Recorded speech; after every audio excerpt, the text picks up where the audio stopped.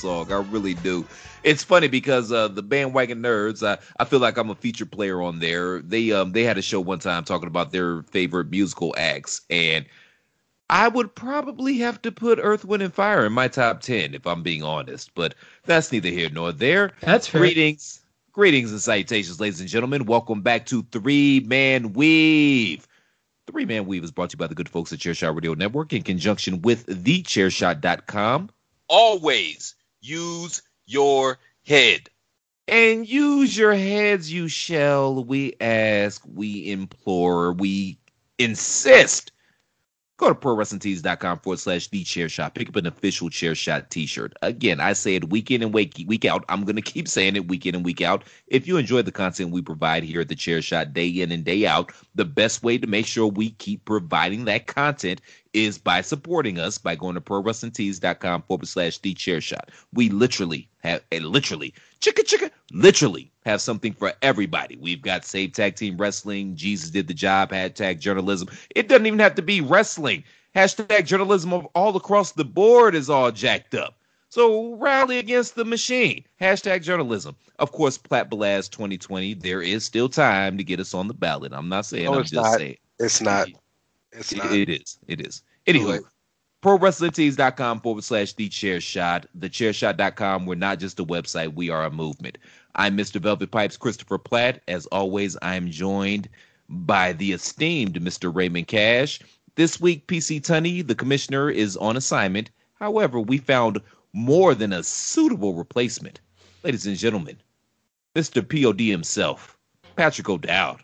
You're down with POD? Yeah, you know me. You're down with POD? Yeah, you know me. You down with POD? Yeah, you know me. Who's down with POD? Well, we know Pat, but yeah. Hey. I mean, I was in high school all over again right there. Which, not that dates me, but that kind of dates me. It pretty dates you, bro. Lloyd by Nature top for like 3 years. We got you. I owe you an apology, though, POD, because that sounded a lot better in my head, and the execution, I feel like it left something to be desired. I should have did better by you, man. Well, would you have preferred Naughty by Nature, or would you have preferred the actual band, POD? Oh, God. I probably would have preferred Naughty by Nature. I gotta admit it. Okay. Well, I've spent many a night POD, so there is that too. There's that's a third option. You know, I'm not saying. I'm just saying. You're not saying, you're just saying. I got you. Yeah. I got you. So, Thanks for having me back, guys. it's always a pleasure, man. I always like talking to you, man. You're one of my favorite white people on the planet. So, welcome. I feel privileged. I love the precursor of one of my favorite white. I concur. You're one of my favorite people as well as favorite white people. Yeah, you know what? I get it. You know, Platt's got an axe to grind, and as an oppressor, I have to accept that, and I'm okay with that. It's fine. Really, Ray? You really gonna care? No, it's the as an oppressor. I like that is the greatest line ever. As a former oppressor, I think it's okay.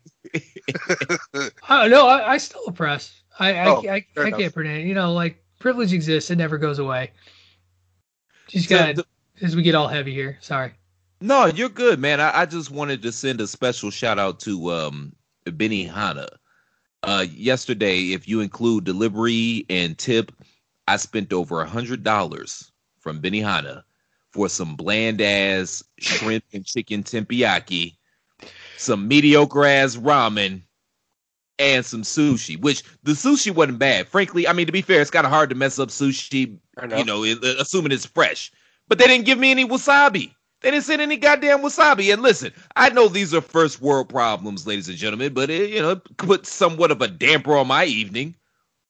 Well, look, if I was living in Atlanta, Pat, maybe I don't know if you agree or not, but I'd be eating them damn lemon pepper Lou Williams wings from Magic City. Yeah, right. Every damn day. I hear that's the place to go. Every day. Right, works for the pros. You could get great wings at the laundromat here in Atlanta. Like, great wings are in abundance in Atlanta. You're right, but you can't get the great service. Right. I mean, can you get as good a breasts and thighs as you can at the laundromat? Gentlemen, I'm in a committed relationship. I can't get great service anymore. Dude, just because you already ordered don't mean you can't keep looking at the menu. It kind of does. No, you just can't order again. You've placed your order. Do you know how many arguments my love of Sasha Banks has caused this household? Do you really think I'm going to be able to go to Magic City and say, oh, babe, it's just for the wings? I mean, if they got as good of wings as we keep hearing, then I don't see the problem here. You are hungry. Show her the Lou Williams video and be like, hey, if Lou did it. Right. I'm just bring it. Is it because you don't bring any home? Is that what it is? You didn't bring any wings back with you? So I've been trying to she's jealous. Okay. I was going a totally different scenario. I was saying I've been trying to bring some home. We just totally different. Nope. Yeah, we went left. We're going right, but it's okay. Yeah, I'm done. I should probably just stop talking now. Other men talk, please. This is great. Other men. I don't know. You're doing a great job, man. No, I'm doing a horrible job. Can we give you an extra shovel so that you can just keep digging that hole? Just like.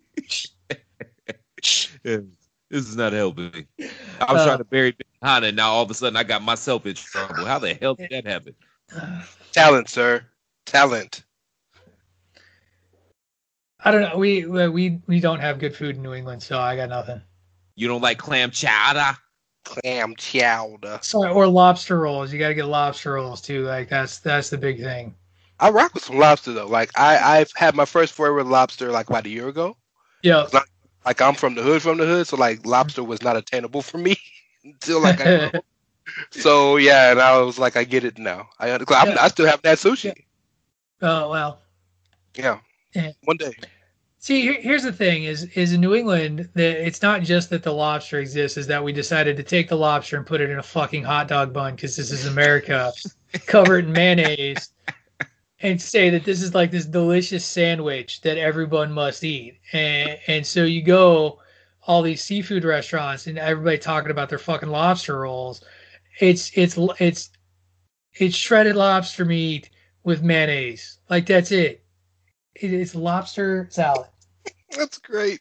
But I got to assume, I mean, you guys are literally on the Atlantic Ocean. I got to assume that the seafood is pretty, at least decent in yeah. Right? You can totally find some good seafood. That's not the problem. It's that we don't prepare it well.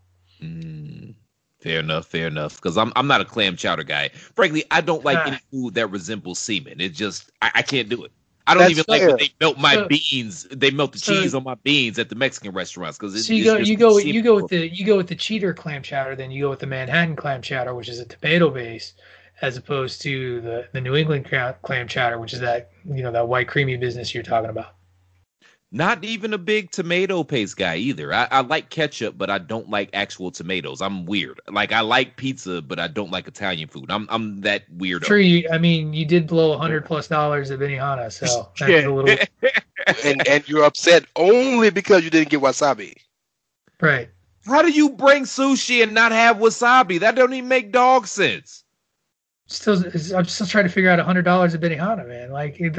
That's a hell of a yes. That food, I'll give you the $10 for DoorDash, but other than that, that's a hefty meal.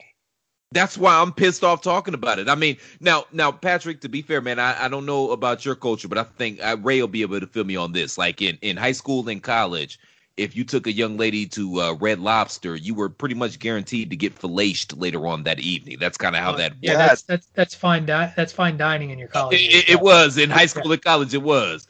Yeah, look. You talking about Red Lobster? Jack in the Box was like the best we could do. If you were really when Applebee's on me, chili 2 for $20. That's the best we got. Y'all, right? Y'all, I'm sure. Well, nowadays Applebee's got the apps that are unlimited. Right. We'd have made a killing back in the day. But Red Lobster, like a TGI Fridays, TGI Fridays had that sort of app deal. Applebee's, TGI Fridays, and what's the third one?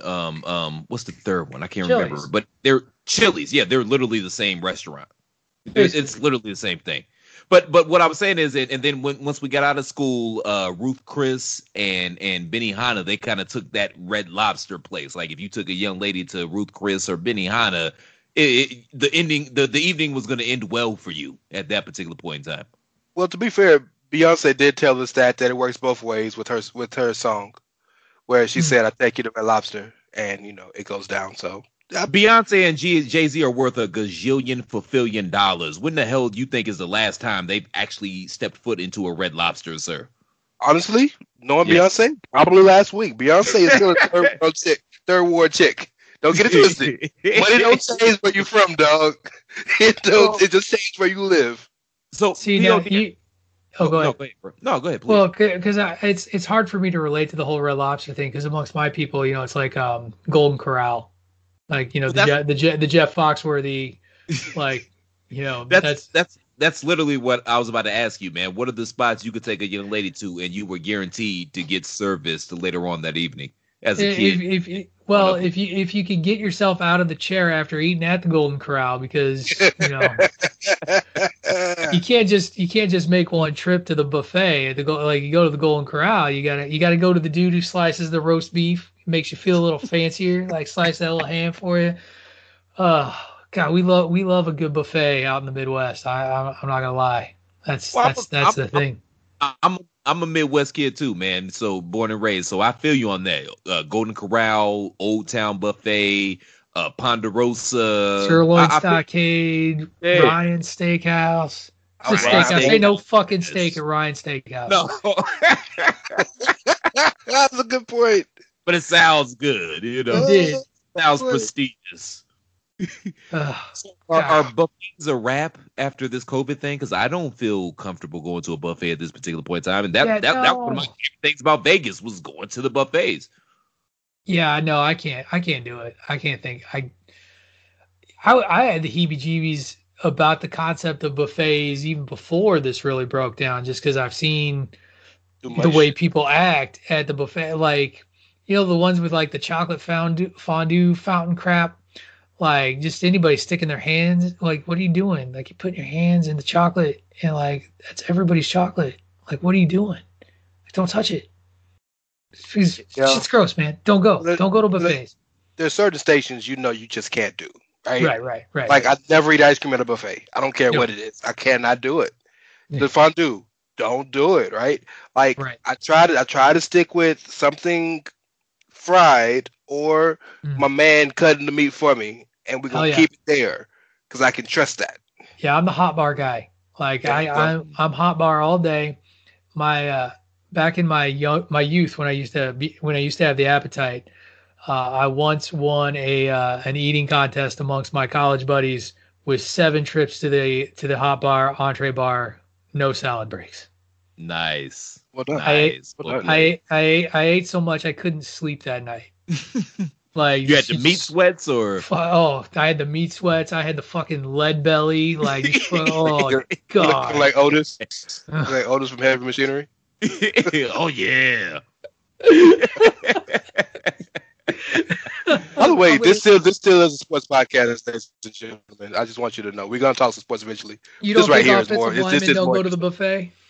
Well, of course they do, and the quarterback pays for it. That's right. Yeah, that's how that works. I was at Whole Foods a few days ago, and number one, I love going to Whole Foods because I just look around at everybody that's at Whole Foods. Whole Foods just makes me feel wealthy. Like I got like generational wealth and shit. It just makes me feel good shopping there. Like, yeah, I'm here too, motherfucker. Meanwhile, you get a pack of chicken wings, a head of lettuce, and some green juice, and the bill is $75.96. But they started putting the buffet back out because Whole Foods, they do the breakfast, lunch, and dinner buffets, and I was looking at it and salivating because it looks so good and so tantalizing. But there was no way in hell my woman was going to allow me to buy some food by the pound because that's how they do it at Whole Foods. She just wasn't. It just wasn't happening. Yeah, that's $9,000. Just 1 pound. I guess that's expensive. So, yeah, I was more of a Trader Joe's guy. Trader Joe's, but here's the thing now is these places they're describing like COVID land. Like I can't go to the Trader Joe's because the line to get into Trader, like it's like you're at the club waiting for the dude for the velvet rope to let your ass in because it's just the fucking thing's around the corner. And it's like why I gotta wait before you can come in? Yeah, that's how it's got like 6 hours to get into Trader Joe's. I just want some cashews. Like how difficult is this? I just need a case of water, bro. Like what is the deal? Yeah, I understand. Grocery shopping in COVID has absolutely sucked. I'm so thankful. I got a little mom and pop shop so I don't live in the Houston city limits. I live in a little small city. Like literally, I can walk to the city limits like a minute away. So in my little town, we have a little mom and pop shop, and I can get in and out. But anywhere else I go has been, even to this day, has been the worst shopping experience of my life. So it's a good question. I wonder how things are going to go back to normal when things. Is there ever going to be a normal again? No. Well, there's going to be a new normal. Like that's really realistically, like you're already seeing it. Like even just the standards of behavior and the expectations. You get used to having masks. Just get used to them. Like it's going to be a part of your life. And it's a kind of taboo now. Yeah, what did I do? This is weird. Oh, I went to a wake a couple weeks ago, and just out of habit, like you're going through the receiving line, and it was like you do the reach and hands it's like psych. Yeah. No, yeah, I can't. Here's an elbow to tell you how sorry I am that your father died. Hey, sorry about your dad, bro. Yeah, that sucks, bro.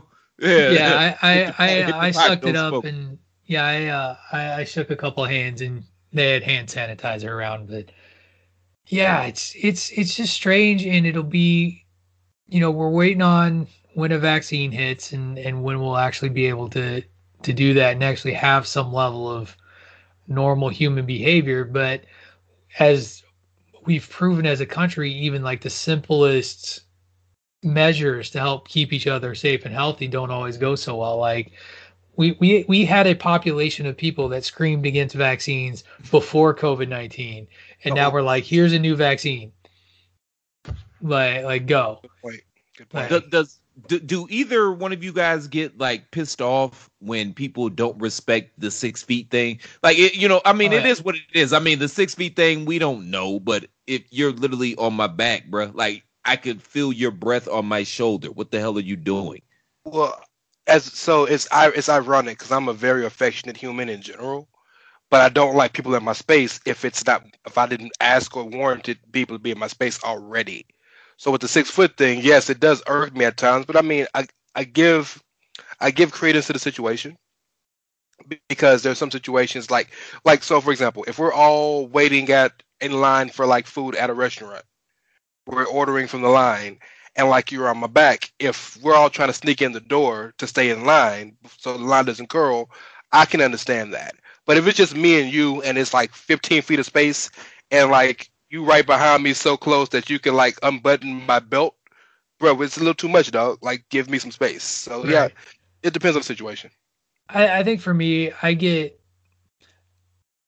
way more frustrated and annoyed with folks when places have gone out of their way to try and show you to create the space, and people kind of blow that off and sort of do their own thing. Like the grocery store is a great example. You know, the place where I do most of my grocery shopping, they have it very organized, very lined up, very spaced out. Got your lines. You stand in the space. When they move you forward, you move forward, and you got it. Without sounding too, certain parts of the population seem to feel that is only rules that are applicable for everybody else. They might be elder. Anyway. We know what you're saying. You know, fucking old people. Like, old people drive me nuts at the grocery store as they try to push through and are like, I'm not going to believe in this social distance thing, and then like call you abusive when you're like, stand in your spot. Like, there's a dot. Stand on the fucking dot. Stand on the dot. It's not that hard. You ain't going to get to the self-checkout line any faster. You're just not. And then you're not going to figure out how to work the self-checkout line. So the poor asshole behind you has to wait 20 more minutes anyway. Where do I put in my coupons? Really, that self-checkout, that, and, you know, in my shoot job, I have to send people verification text messages, like, read this text. Those are undefeated against old people. The self-checkout and the text messaging. Oh God! But one great thing that COVID has been able to produce is the fact that we have NBA, MLB, NHL, tennis, golf, football. That's what MLB means, and that's you what missed NFL one of them, sir. No, you missed one of them. Don't remember which one it was. I literally didn't. Start over. I'm the one to bench, and you should probably be a little sharper at this particular point in time. Start over for me, please. Fine. The great thing that COVID has produced is a scenario in which the NBA, the NFL, the MLB, the NHL, tennis, golf are all happening simultaneously. MLS. Wait, what? MLS, whatever. Auto racing. Nobody watches auto race. Wait, no, that's not true. And Americans, I have auto racing news for the podcast, sir. So and Americans. I can't contribute to that discussion. And Americans don't watch American soccer either. We all watch the Premier League, even as Americans. True. Come on now. Which is also running right now. Which is also running right now. Which is kind of a cool thing to happen here in sports, man. That we have all the sports happening. You know, I was trying to get it back on track. Cricket. No, it's been way too much fun trolling Christopher Platt today. Like, this has been a lot. I'm having a time. You missed cricket, rugby, lacrosse season is right now. I'm just saying. Don't leave out all the rest of the other important sports, sir.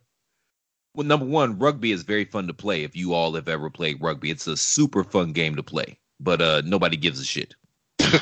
Right. Okay. All right. Thank you. Yeah. Sorry to the rugby players listening, or the rugby fans. Shout out to the rugby players, because I don't want to get my ass beat by a rugby player, which that's probably how that will work. But shout out to y'all. But y'all know nobody give a shit about what y'all got going on. Y'all know that. Come on. I'm not saying anything that you don't already know. Let's do this. Let me be professional like Mr. Tunney would. Let's take a commercial. Tunney professional. That's the biggest joke on the pod. Let's take a commercial. As the guest, I'm going to stay out of that. Yeah. And we'll come back and we'll actually talk some sports. Sports. And apparently we're back, ladies and gentlemen, here on the three-man weave. Again, reminding you to go to ProWrestlingTees.com/TheChairShot. Pick up an official Chairshot t-shirt. Please and thank you, and please. So, gentlemen, where y'all want to start? We've got NBA playoffs. We've got NFL back. Apparently, Ray wanted to say something about, soccer or something? Auto racing. There actually is some auto racing news, yes. So Michael Jordan is starting a new racing team, and Denny Hamlin and Bubba Wallace are going to be his drivers. Huh. That's a big move. That's because those are like top level drivers. And I believe he's the first, if not the only, the majority black-owned racing team in NASCAR. That's huge. That is huge. Is he going to bet on his own car? Of course he is. He's Michael Jordan. Well, there's no rules in that. There's no rules against that.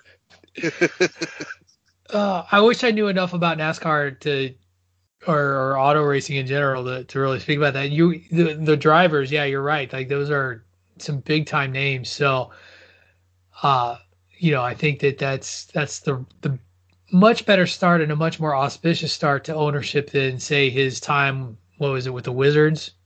Is that when he drafted? Yeah, Kwame Brown. Like yeah. that's who we're running with. I can tell you. No, this is Bubba Wallace because Bubba Wallace is a fantastic driver, and he's he's a excellent. Hamlin's the bigger. Yeah. Hamlin is the guy who can win the cup every year. Right. So that's huge. Yeah. They should bring back Dick Trickle too. What's he up to? Boy. All right. So football. What? What? We're gonna act like Dick Trickle wasn't a professional race car driver? Yeah, I was like, that's legit. It's not like he went cold trickle from Days of Thunder. These are my co-hosts, ladies and gentlemen. These are my co-hosts. No, shout out to Michael, shout out to Bubba, shout out to Denny. That's cool. It is. You're not going to get black people to watch car racing, though.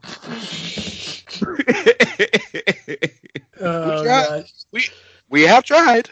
To their credit, we've given it a try. I mean, they took the flags down. Did that help?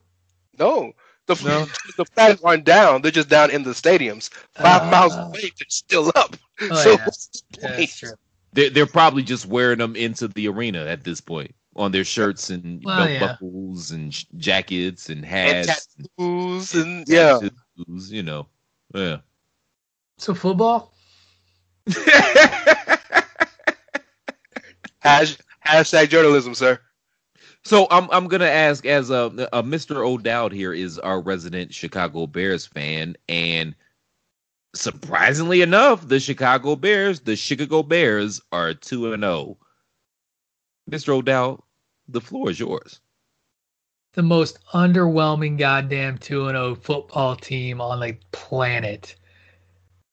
You beat a shitty Giants team that you had to hold on to beat this week, because you played just a god-awful second half of football, and you survived the Detroit Lions. Like, I'm happy that my team is 2-0, but they are the definition of a team that's kind of backed into 2-0. Like, you were down 3 scores to the Lions at halftime. Like, I was recording Bandwagon Nerds and getting just roasted by Packer superfan, PC Tunney, DP, fucking Washington football team, Dave Ungar, and my team's down 23-6 to the Lions, and it was just gross. And then this week I watched. It's so weird. It's been this team that can't seem to put together 2 halves of competent football so far. Like game 1, it was really only a fourth quarter worth watching. They just got owned by the Lions for 3 quarters. And then the first half of that Giants team, you're watching it and you're like, okay, this team, maybe they figured it out. Maybe they're onto something. They're beating a team who's not good, that they should beat, and they look solid doing it. They're running the football well. Mitch is not throwing the ball to the other team. He's not the quarterback fumbling the ball. It just looked like, Tariq Cohen's catching passes. David Montgomery had a great game. We pay Allen Robinson. Please pay Allen Robinson. Is that so hard? Cohen, so Which they got the money. And let me tell you, as again, I'm very proud of my my undergraduate institution, Eastern Illinois University, and Ryan Pace, the general manager for the Chicago Bears, Eastern Illinois University alum. Okay. Happy that guy has a job. He is a shitty general manager. Tariq Cohen had one good year. He had one good season. And he's living off that one good season. He is a flex back. He's a good speed option. Can catch the ball out of the backfield. He's not a between the tackles runner. You've got Montgomery doing that. And here's the thing: is Montgomery's starting to show he can catch a football. So you went and paid Tariq Cohen, and you got Allen Robinson dropping the Bears from his Instagram accounts after a Week 1 game, and you've got it's insane to me that guy, your true receiver threat, he's the one you're fighting with. Like, pay that man, because Mitchell needs all the help he can get, and Tariq Cohen ain't the answer. So that's the problem, Mitchell. Mitchell's a problem. I knew the way the season was going when y'all traded for Nick Foles to be the starter, and then Mitchell won the job in camp. Well, and let's not talk about Matt Nagy and how terrible he is at everything. Play calling. Like I said, the offense, I don't know. I don't get what he's doing half the time. He doesn't seem to manage a game well. He doesn't seem to, in the moment, does not seem to make good decisions. And it just drove me nuts watching the Bears commit dumb penalties. It drove me nuts watching the Bears just give up chunk play after chunk play to a team without its best player. Like, the Giants lose Saquon Barkley. You got a busted, terrible quarterback, and you can't stop them from marching down the field 3 consecutive plays, and you need a desperate fourth down stand to stop them to win a game. Underwhelming 2-0 team. The Lions didn't have goal today either. To your point. Yeah, and I dread Week 12 when the Packers and the Bears play on national television. I don't even know when we play the Packers the first time, but we're gonna get obliterated. We're gonna lose to the Vikings. Like, we're just not. And the Vikings did not look good this week, but the Bears are lucky to be 2-0. They're just an underwhelming team. So this leads me kind of into something that I did want to bring up, and it's only been 2 weeks, and you know how these pundits are. Somebody lost the first week. Oh my God, the ship is sailing. It's gone. Everybody's in panic mode, and then they win week 2. Oh, they've righted the ship. Like, nobody really knows what's going on in the NFL before weeks 9 or 10, maybe. Unless you're the Bears. Unless you're the Bears. But shut up. But speaking of the Bears, what are you talking about? The Browns are tied for the second best record in the league, Melon Farmer. But 1-1, baby. Yeah. But something that I did want to bring up, man, regarding Chicago as well, and a lot of other teams. There's a lot of teams in this league that have quarterback issues, and yet former MVP Cameron Newton went unsigned until Belichick scooped him up for a bag of chips and some chick like a damn genius. And some chick that'll do his hair. Like, that's literally what they got Cam Newton for. My boy Bomani Jones said for $4.75 an hour. That's about right. It is laughable. And somebody put out a list today of all of the quarterbacks that make more money than Cam Newton that were signed this offseason. I mean, you got names like Nathan Peterman, right? Chase Daniels, the Peterman. Dog. Chase Daniels. Matt Schaub is still in the league and makes more money. Wait, who's he even play for? Whoa. Who does Matt Schaub play for? I believe he's the backup in Atlanta. Really? Like, Colt McCoy, like, it is bad, bro. And, and Marcus Mariota can play. But if you look at both of the year last year, who you taking, Mariota or Cam? And Cam out here looking like an MVP candidate, if I may say so. He looked great yesterday. Like, Russell Russell might be the best guy in the league. Right. He was throwing lasers, though, and I thought I was sold. I thought the Seahawks were going to come all the way back. Not the Seahawks. I thought the Patriots were going to come all the way back when he was leading that drive. Like, it was ridiculous. He was so good. Yes, Matt Schaub is the backup quarterback for the Atlanta Falcons. Wow, that shows you how much I pay attention to the Atlanta Falcons, and I live in Atlanta, so that should tell you everything you need. I mean, to know. it's Matt Schaub, though, dude. Like, who's paying attention to Matt Schaub? Or Matt Ryan, for that matter. True. Well, actually, I know you want to talk Cam, but may I pivot for just 1 second? We'll get back to Cam. And Cam, this be the portion of the show where we laugh at the Atlanta Falcons for yet another implosion. Oh, God, and that was Browns-esque, if I will. Well, you know what? You might have eclipsed Browns-esque. Now it might be Falconized. It might be another level. I mean, before we got to recording on the show, we were talking about insufferable fan bases. The New England Patriot fan bases are so insufferable that they were celebrating a second Atlanta Falcon meltdown just because. Like, it's funny. I felt bad because it's kind of the sort of thing I expect, again, a team like the Bears to do. And it tells you everything you need to know about the Falcons, and just they got some real problems. Like, you got to close that game. And the Cowboys aren't that special either. Speaking of underwhelming teams, I'm not impressed. Cowboys, they are a much better team than I think their record entails. They're very talented offensively. Right. And they have talent defensively. They got to get it together. Secondary is coming together. It's young. They can't rush the passer as well as they used to, but they're still getting there. Right. But offensively, like, they can get at it. For those guys to have 3 turnovers in the first quarter and still come back and drop as many points as they did, and for Dak to throw for 450, like, they played a game. They can put up numbers, but the Falcons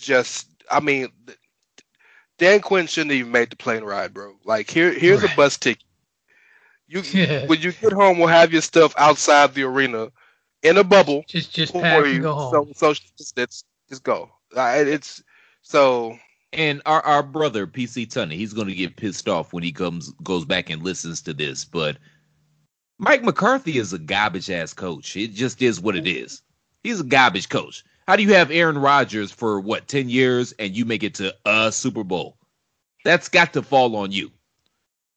It did fall on him. That's how he lost his job. At the end of the day, like, Aaron Rodgers is like, we're not getting along. The end. So I don't know if I'd call him a garbage ass coach. I don't. He's mediocre. I would. Okay, mediocre. And he clearly knows something, but and I don't think he's the right people. That's what he knows. Well, here's the thing. Here's the thing is, again, I'd take him as my coach in a heartbeat right now. But I know that's not saying much. He's that type of coach who's not necessarily going to lose you half the season. You know what I mean? Like, there are coaches out there that you could just see. They're gonna, like, Matt Patricia is going to lose games for his team. Like, yes, you saw it. You saw it the week before against the Bears. But yeah, exactly. Quinn is clearly losing games for his team. By the way, ladies and gentlemen listening, yes, if you are the team kicking an onside kick, you can touch the ball before it goes 10 yards. Just in case you didn't know the rules, I'm letting you know on the 3-man weave. I'm sorry. Go ahead, sir. Coaching is kind of like the bell curve. You know what I mean? There's 5 coaches that actually make a difference and will win their team games. There's 5 coaches that will cost their team games, and everybody else is in the middle. Depending on the talent. And I would argue that Mike McCarthy's in the middle. I think there are some coaches that get unfairly maligned, and win. Like, you want to talk about a coach that can win games for his team. Mike Tomlin, in my opinion, like, he's a guy as a coach. He's a hell of a coach. They've been trying to get rid of him in Pittsburgh for years. Yes. They can't, because even when they give him shit to work with as a team, he still threatens the playoffs. Yep. You know what I mean? At the worst, yeah. Like, he's a hell of a coach. Give him talent. Give him more talent than fucking Ben Roethlisberger and and one wide receiver, Juju. Yeah. No, Pittsburgh pulls wide receivers and running backs out their ass, though. Like, every year they have a new wide receiver, core and running back that is just tearing shit up. Makes me so angry. It is so infuriating, because you have to understand, with 96, So for Shut over up. 20 You don't even plus have your years, own team. Sir, thank you. Stole my team. How does it feel to be me? We stole it. We stole it and won a damn chip with it. You damn right. Two of them. My bad. Two of them. But for all these years we've had the team, we've had approximately one good quarterback, one mediocre quarterback, and about three good wide receivers who we all got from other teams. So like it's time now for. But then Pittsburgh just gets the guy on the practice squad and he comes in and gets 1,200 yards and like 95 catches, and it is infuriating. It's like, hey, black guy, you look athletic. Bagging my street. Hey, black. What type of 40 do you run? And then he becomes run up 4.35. Okay. They drafted at least one of those black guys. I'm sure they went to the combine or something. Yeah, probably the seventh guy in the line. Right. So one of the things I wanted to add on to, guys, is just to kind of throw this in the conversation as we keep going. There was a ridiculous amount of major injuries. Oh my God! Yeah. The season, Nick Bosa officially now is torn his ACL. He's gone for the season. I know Jimmy Garoppolo is gone for a few weeks. Christian McCaffrey is gone for 4 to 6 weeks. Like it was a horrible week for major injuries. So just want to throw that out there. Yeah, Saquon is the main one. That's the guy. That's the headline grabber because the New York Giants are officially Saquon Barkley, Darius Slayton every other few games, and then that's it. And then the New York Giants. Yeah, it's so that's yeah, it's you this gives you a new respect for the preseason.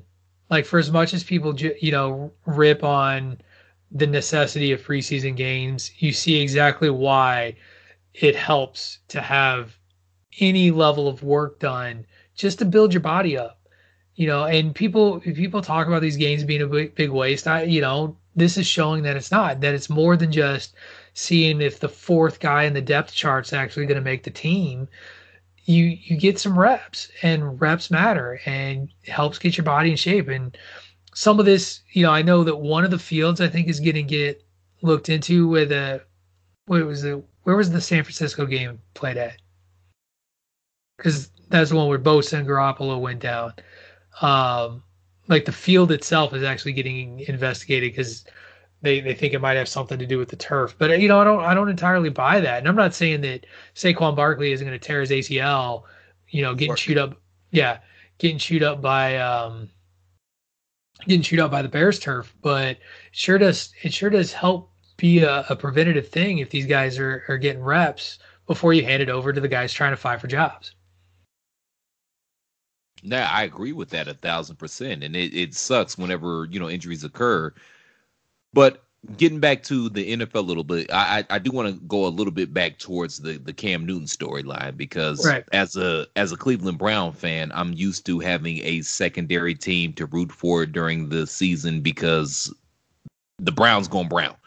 And this year, I'm all in on Cam Newton, Bill Belichick, and the New England Patriots. And there's nothing that I would love more than to see Loke Dog from Don't Be a Menace at the end of the season holding up the Lombardi Trophy.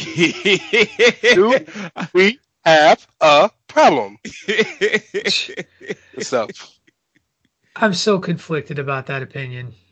We talked about this earlier in the day too. I want Cam Newton to succeed. I want Cam Newton to ram a football down everybody who didn't give him a contract's throat. I can't cheer for the Patriots. I just can't do it. I can't. I fucking hate the Patriots. It's a respectful hate.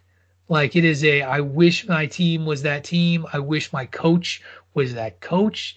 I wish that my front office would have been smart enough to sign a Cam Newton instead of a Nick Foles. But it all comes down to the insufferable New England fan base who I can't. They're the worst. They're terrible when their team's good. They're terrible when their team loses. And so having to sit and listen to them gloat, they will not be my secondary team. My secondary team has always been also in the AFC East. It's the Buffalo Bills. It's been the Buffalo Bills for years. You're one of them. They got a shot though. Since the 90s. They got a shot.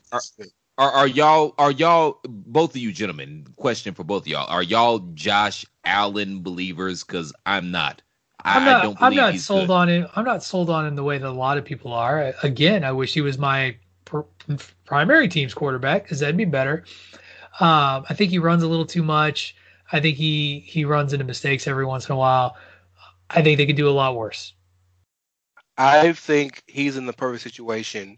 Almost Ben Roethlisberger-esque when he went to the Super Bowl in 2004 or 5 or whatever it was, and where he just don't have to fuck up.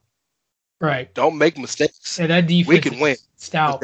Yes. The defense is stout. We have a good running game. You're a mobile quarterback, so you can run some options if you need to. We can do this, and you have, and as he showed this past weekend, he has the arm to make the throws. It's all accuracy, and he was accurate this weekend. So he has the talent. He has the ability to have the team. I just don't need to make mistakes. And if they can get the old Patriots slide and sneak on in AFC East with 10 wins, because the rest of that division is garbage. Sans. Well, and what is it? 7 playoff teams too now? Like we got an extra playoff team. So we always, it's so funny to hear, because we talked about punditry earlier, decrying the like 8-8 football team, or even worse, the 7-9 team that backs its ass into the playoffs. We could have a couple of those this year because of the parity of the league. And there's also talk that of the other way around, that was the NFC West might bring in 3 because you're gonna have some higher caliber teams. So hopefully it goes the other way. In situations like this, it's either going to be a lot at the top and a lot at the bottom, or a lot in the middle. And I think it's going to be a lot at the top and a lot at the bottom. Then we're going to see quite a few 13-3 teams and quite a few 3-13 teams, and not like 12 8-8 teams like one may think, because you can very clearly see, watching these 2 weeks, you can see the cream and you can see the crop, and they're very effective. Speaking of the cream and the crop, gentlemen, Tommy terrific. 2 games so far in Tampa Bay. A lot of the conjecture was, that was the storyline going into the season. Tom Brady and leaving New England, going to Tampa Bay, New England replacing him with Cam. What do y'all think of Brady so far? So I said this on Potter's War this past week, and I'm just going to reiterate what I said there. I understand why Tom went to Tampa Bay, and I understand the infatuation both ways. It's Tom Brady. If I'm Tampa Bay, of course, if I have an opportunity to get Tom Brady, yeah. And Tom Brady, there's a lot of weapons there. And, if you got a couple of dollars, Tampa isn't the worst city to live in America.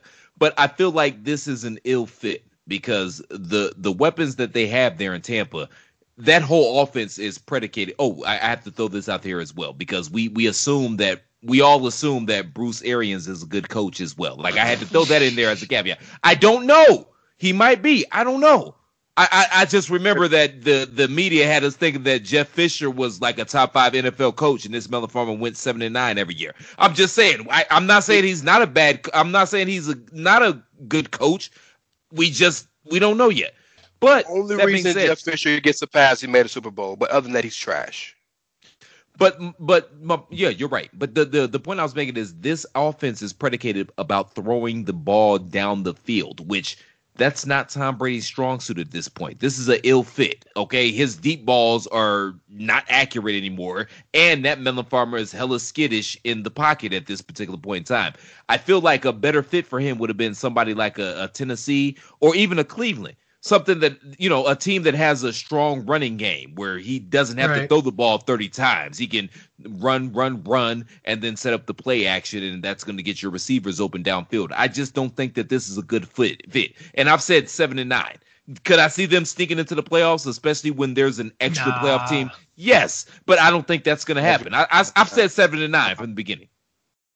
I think, you kind of hit it on the head, and last season, I was talking about how Brady wasn't Brady anymore.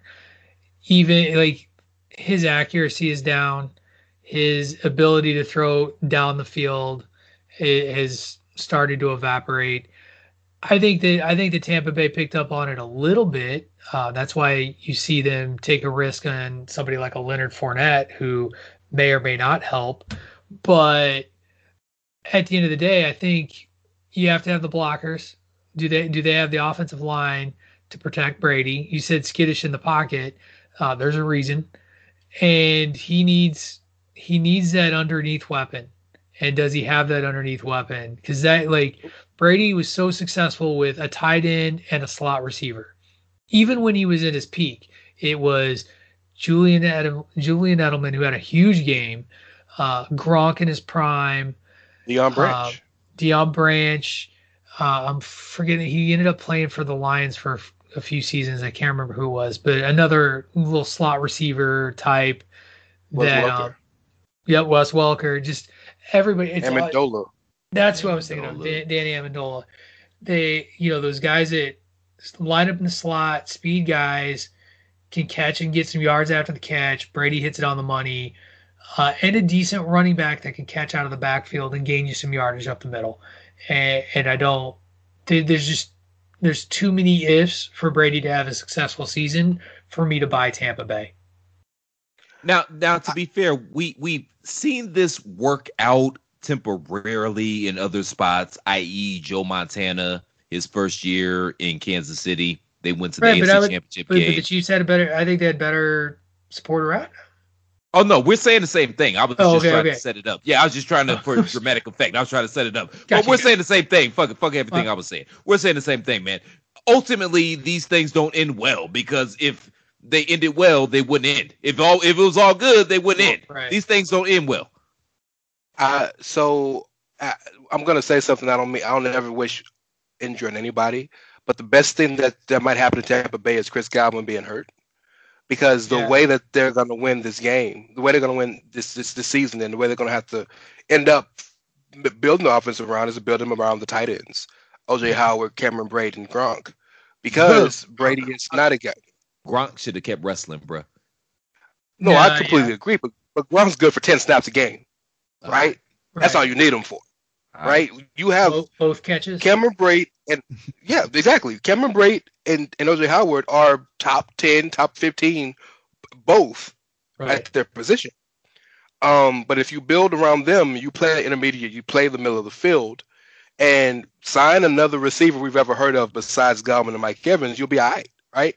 Because I've literally went through the roster, and there's not another receiver that any human being has ever heard of outside of Bruce Arians. Nonetheless, that's what will help them, I think, because Brady is not a downfield guy anymore. And everything you said is right, but you cannot tell me that they'll be worse with Brady when they went 8-8 with Jameis being the best offensive and defensive player on the field. I just can't see it. They got to be better by proxy. I love Jameis, man. I haven't given up on Jameis. I'm still on Jameis Island, bro. I ain't gave up on Jameis yet. Jameis was robbed. Stephon Gilmore stole the Defensive Player of the Year away from Jameis Winston. He was robbed. He threw for 5,000 yards and 30 touchdowns. We're gonna.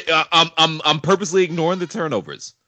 He's gonna end up playing for New Orleans this year. I'm telling you that right now, and they're gonna because Drew Brees is washed as well. That's their little secret. I mean, they're in a 17-17 dogfight with the Las Vegas Raiders right now at halftime. So Raiders aren't trash though. The Raiders are competitive. The Raiders are good. They're competitive. Speaking of an overrated coach, can we talk about John Gruden a little bit? Well, actually, I'd be curious to know. Both Zipper wide banana. What the fuck is that shit? Spider 2 wide banana. That's what it is. Yeah, I know that play because I ran it with the Colts on. No, before we put a bow on this, if you guys don't have anything else, I am curious to know, who do you think the top 5 coaches are? You guys mentioned that you both think it's kind of a bell curve. So who would you say are the top 5 coaches? I think we can all agree Belichick is the best coach in the game. Pete Who Carroll. Throwing out there? Pete Carroll. Or we going to throw my coach? Tomlin. Can we give Harbaugh? Harbaugh, yes. I put Harbaugh. I would say Harbaugh's up there, yeah. Yes. Andy Reid. Now that he's won a Super Bowl. Yeah. I mean, here's the thing: is you can knock Andy Reid for not winning the big one until last year. He was always a winning coach. He was always a winning coach. Well, the problem with Andy Reid is, and this is why he was so maligned, because most of us don't really understand football, and the things that he was weak on, those were things that we could see and they were tangible, i.e. sometimes he forgot he had a running game and he wasn't the best in terms of clock management. So that's why he gets so maligned. You know what I mean? Does that make sense? He's Marty Schottenheimer bad in levels of clock management. It is laughable. Yeah. But I feel like that's why he got the shaft, because these are things, because most of us don't really understand football on an intricate level, but his shortcomings we all understood. We all understood. Does that make sense? I'd agree completely. Yeah. You know what, Bo? I didn't realize this. He is the second longest tenured coach in the NFL. Yeah. Andy Reid, 21 years. Well, yeah, I was gonna say Pete Carroll, but Belichick is probably the only guy is above him. But you talk about it one in terms of his whole tenure or at one team? Whole tenure, not one team. Yeah. Oh yeah, he's been in football forever. Yeah. Pete Carroll's only been a NFL coach for 14. Is that including his Jet stint? Yeah. Okay. I thought you were talking about currently, because I don't think other than Belichick, it's like Pete Carroll and Tomlin in the same place for like the longest time, because right. Mike Tomlin's been with the Steelers for I think 13 seasons. I think all 13 of his head coaching years. Pete Carroll's, I can't remember. I don't know how many seasons he's been with the Seahawks, but he's been around for 14. And then and I mean, we know this. The longevity doesn't really exist in the NFL and coaching. 13 years, that's basically a 50-year career elsewhere, in coach years. But you look at the people who have stocked. Mike McCarthy, super fan. He's been a coach for 13 seasons between the Packers and the Cowboys. Yeah. And Sean Payton. I don't know how I feel about. I don't know how I feel about Sean Payton though. Sean Payton is a fantastic coach, I think, but Sean Payton is one of those coaches who is a expert in one field. Sean Payton is exactly. I think you have head coaches that are figureheads. You have head coaches that are specialists, right? I think John Harbaugh is a figurehead because he delegates to his people. Right. And he handles the operations of the squad. Whereas Andy Reid's going to coach the offense. And you know what I mean? And y'all do whatever y'all want to do, but I'm coaching my offense. So I think those are the differences. Peyton is going to rejuvenate Jameis' career. He's going to start this year. They're going to say that Drew Brees has some sort of injury or something like that so he can save face, but he's going to start this year. Famous Jameis Winston is going to start a football game for the New Orleans Saints this year. And I haven't given up on Jameis. When Jameis first came into the league, my doppelganger to Jameis was Peyton Manning. He's a guy, not the greatest athlete in the world, not the strongest arm, but he's a savant when it comes to reading defenses. And he's a savant when it comes to reading defenses. And very similar to Peyton in his early years, just like Jameis, they struggled with turning the ball over. Now he's going to be with the quarterback guru, Sean Payton. He's going to be just fine. And he got his LASIK, so he can see. He got his LASIK surgery, so he can see now. Tag in. I need a 20, because first and foremost, Peyton had 1 year where he was bad with turnovers.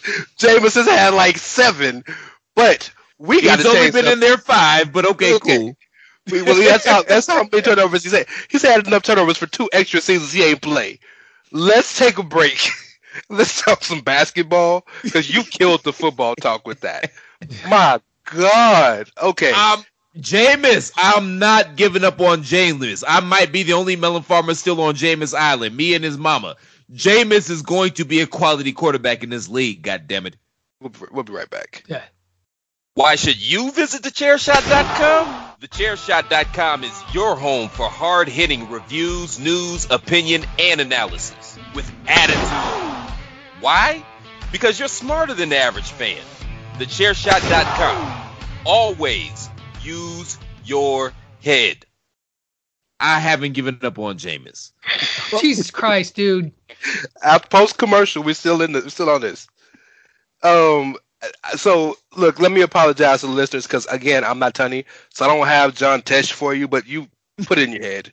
You got it.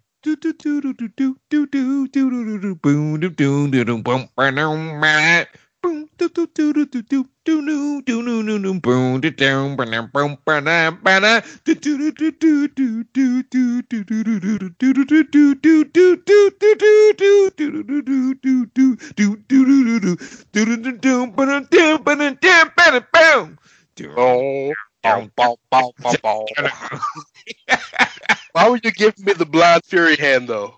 If you watch 106, you'll get that. Yeah. If you watch 106, so that's a deep cut, y'all. That's a deep cut. That was a deep cut. So basketball has been at its conference finals. You have the Heat and the Celtics right now. The Heat are up 2-1, but ain't nothing else to talk about but Kobe.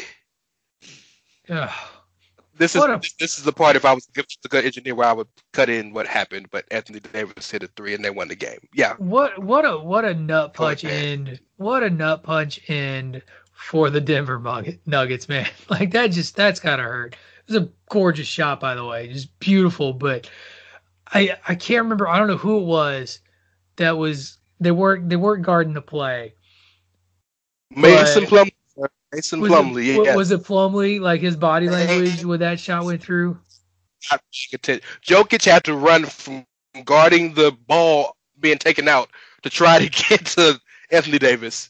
It was just the Nuggets. They deserved to lose on that shot alone. Oh, it was just brutal. But clutch shot from the other guy that I think sometimes gets forgotten when we talk so much about LeBron and what he's done with these Lakers. Anthony Davis showing why he's there. So, number one, I have to give my brother Ray Cash. I got to give him his flowers. It is what it is. He's been hard on both Denver and Miami this entire time.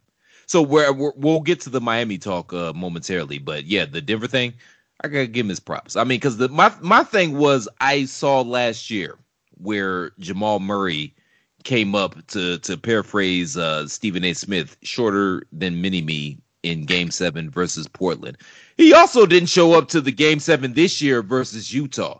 But that Game 7 versus the Clippers, that first half, he literally kept them in the game. Because the Clippers were poised to blow them out, and Jamal Murray just would refuse to miss, and that's what kept them in the game. And then eventually, late third, early fourth, they broke the Clippers' spirit. So I got to give my man his props on that. That being said, well, it is what it is, man.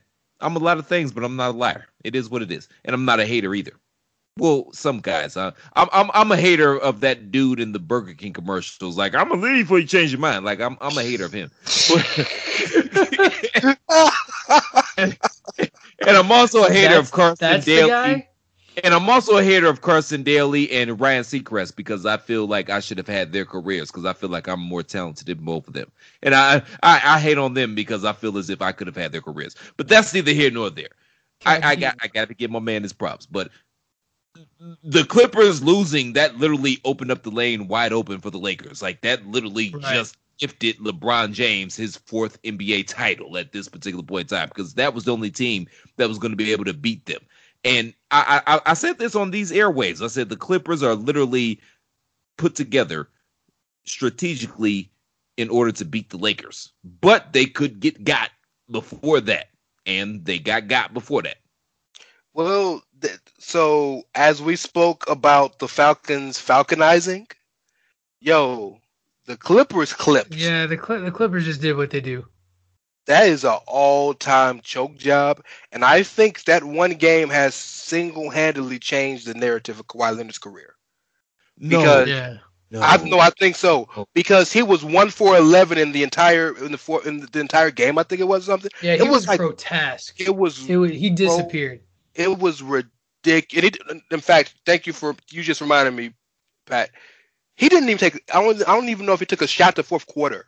Like it was horrible. We know Paul George is some timing when it comes to the playoffs. Yeah. That's been his way all the way back to when he was a star in Indiana, and he drug them some kind of way to multiple Eastern Conference championship games, but they couldn't even get a game against LeBron in the Heat. Kawhi Leonard been looked at as he's might even be better than LeBron, right? He's a defensive stopper. He's a cold killer. The shot last year against Philly just put him on this pedestal. But I mean, this is the most talented team he's ever been on. This is the thing, and POD, I'm gonna let you get in here, but I just have to say this: Kawhi's playoff record. Kawhi's record is spotless. Like did he play bad that game 7? Of course he did.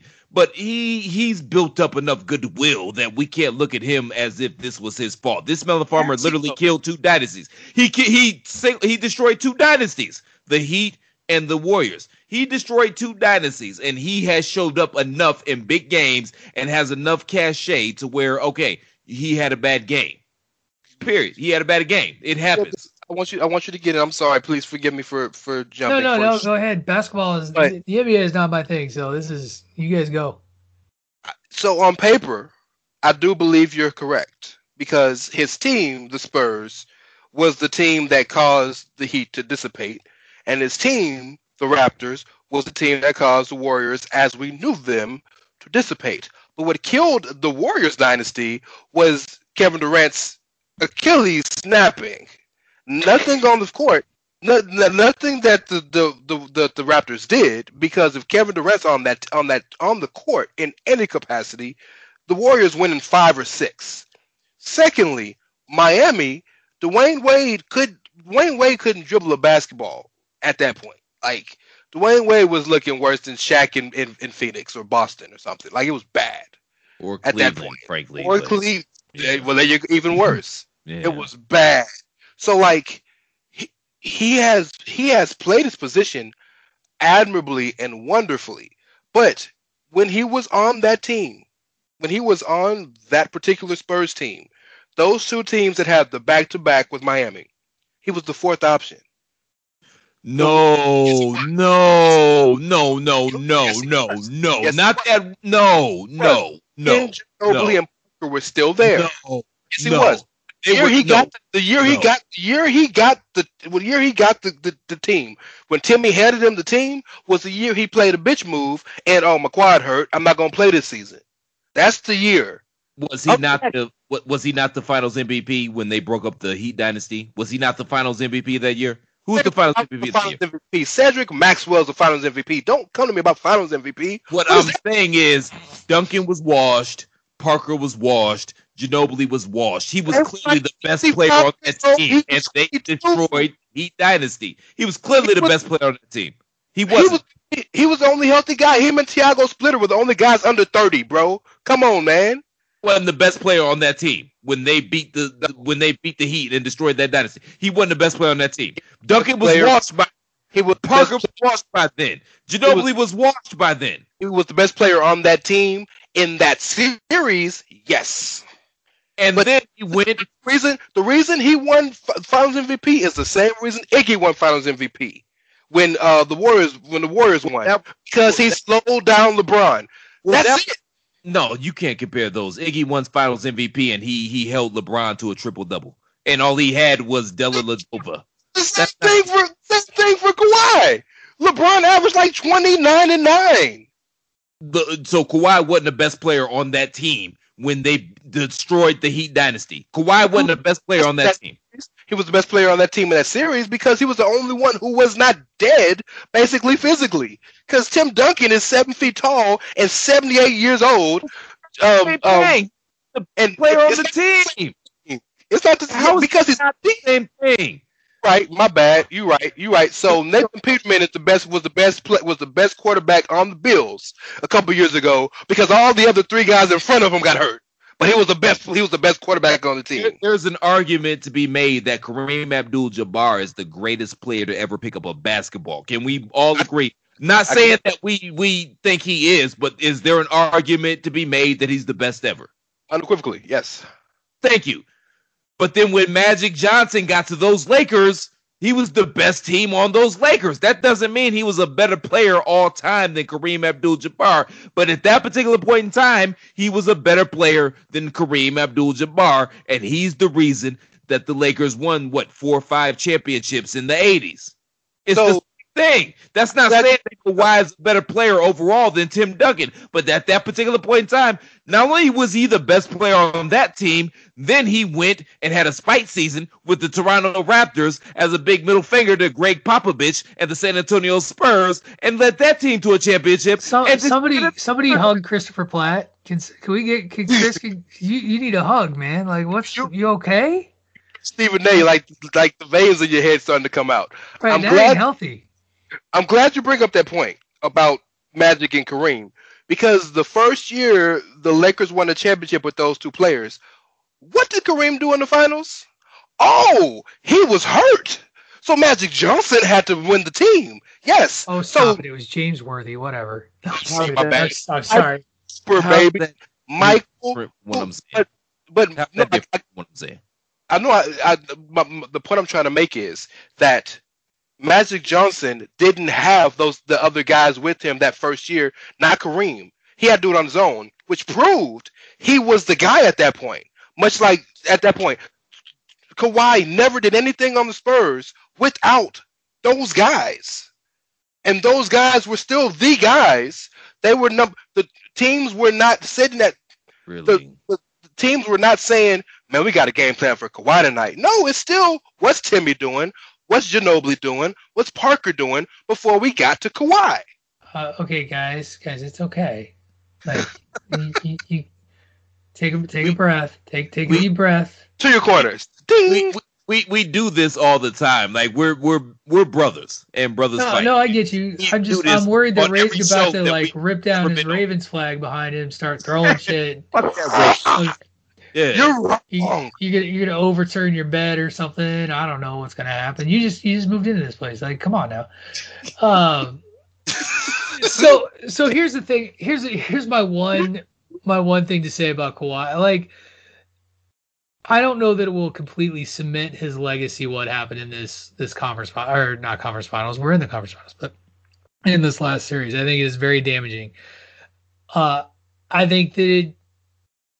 think it really, you start to look towards next season, what he's got to play for, and how's he going to come out, and is he going to become that Scotty? Like, did he have a Scottie Pippen moment, with Scotty No Michael, where he sort of just evaporated, disappeared, and pouted, or does he come back and does he take his team to the promised land?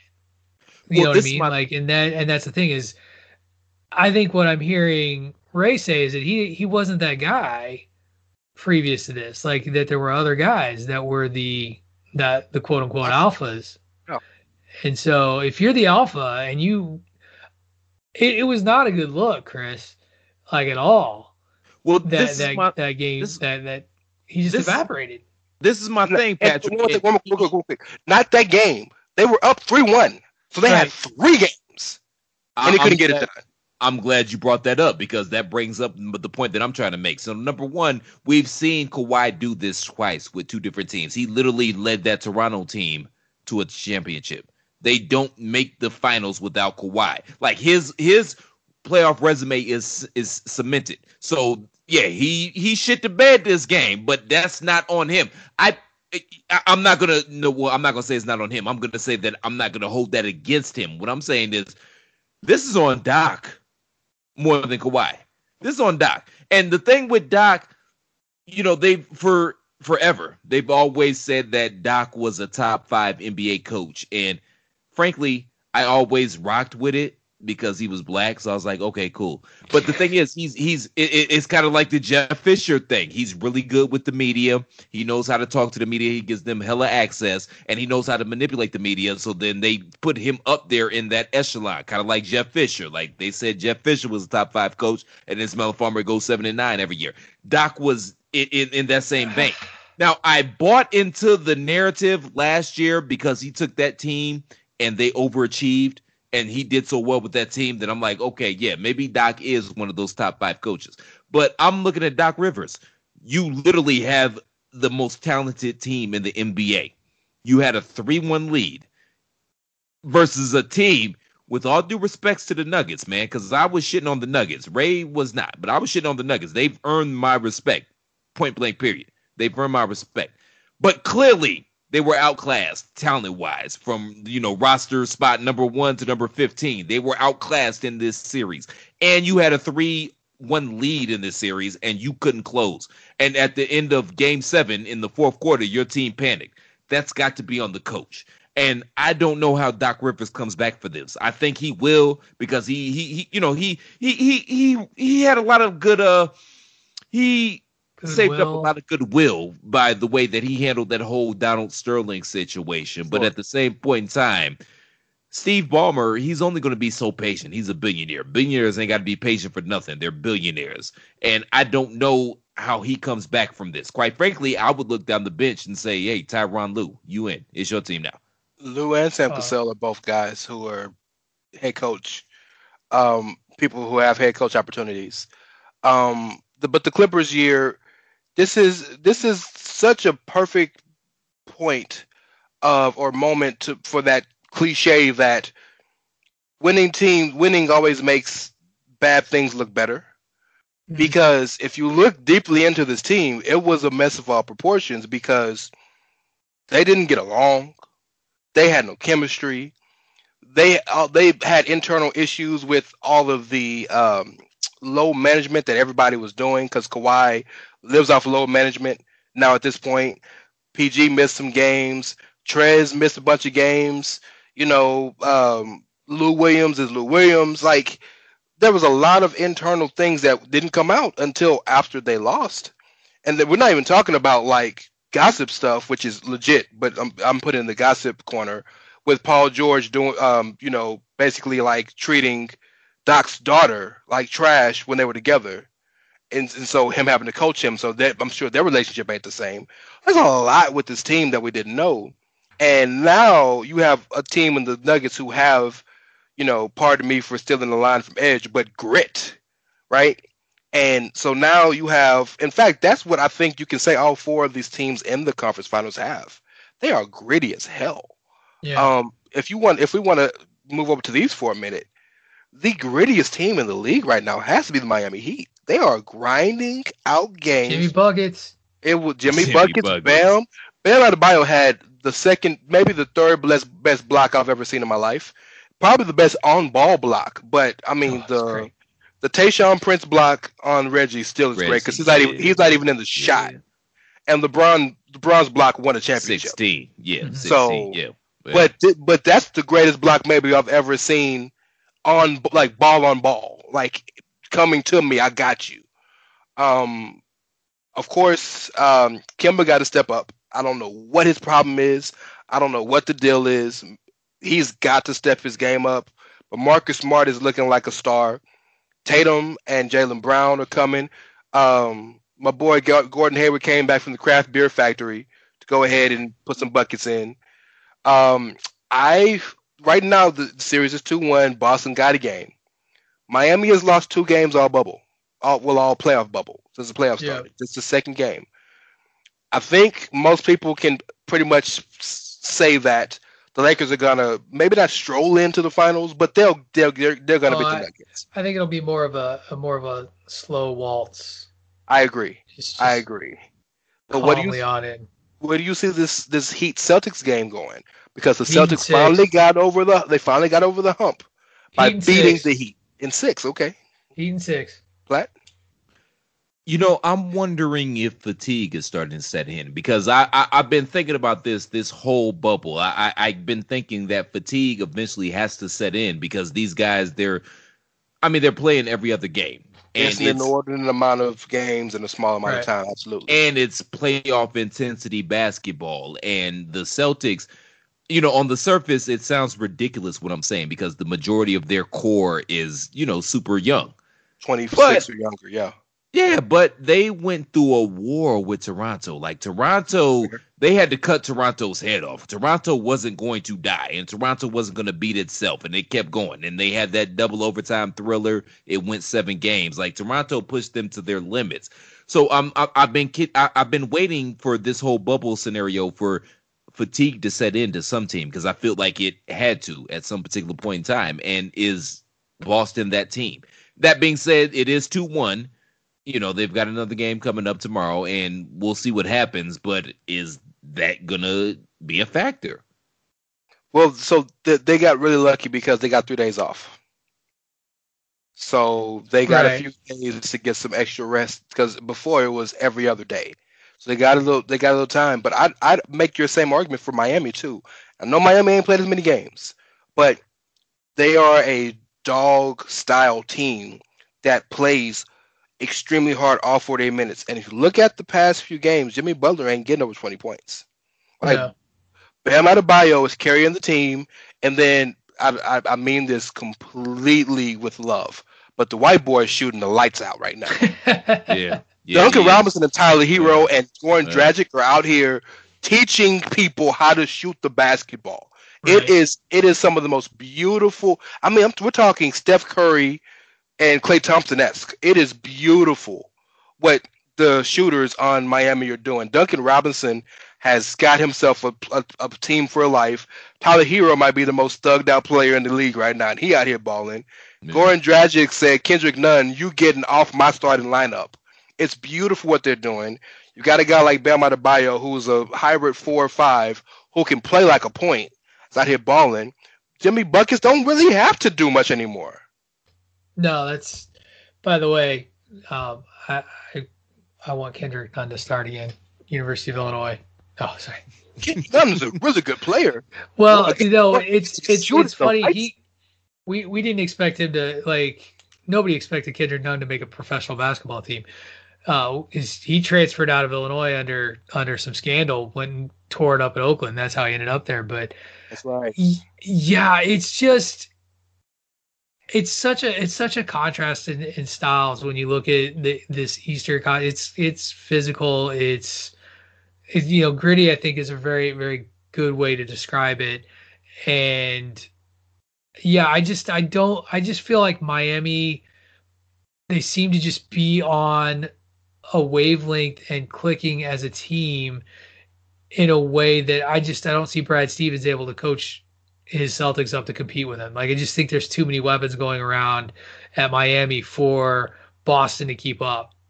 And I think that's just going to play itself out. And I think Boston's going to sneak another win somewhere.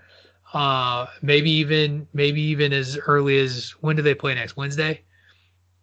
Right. Something like Is it Tuesday or Wednesday? Tuesday. No. Yeah. Tuesday or Wednesday. Yeah. I can't remember the date. Yeah. Tomorrow's the Lakers. Oh, okay. Okay. So I think Boston wins another one, but I just don't think they have enough to keep up. I don't think they have enough to keep up, and I think Miami's going to grind them down and put them away at 6.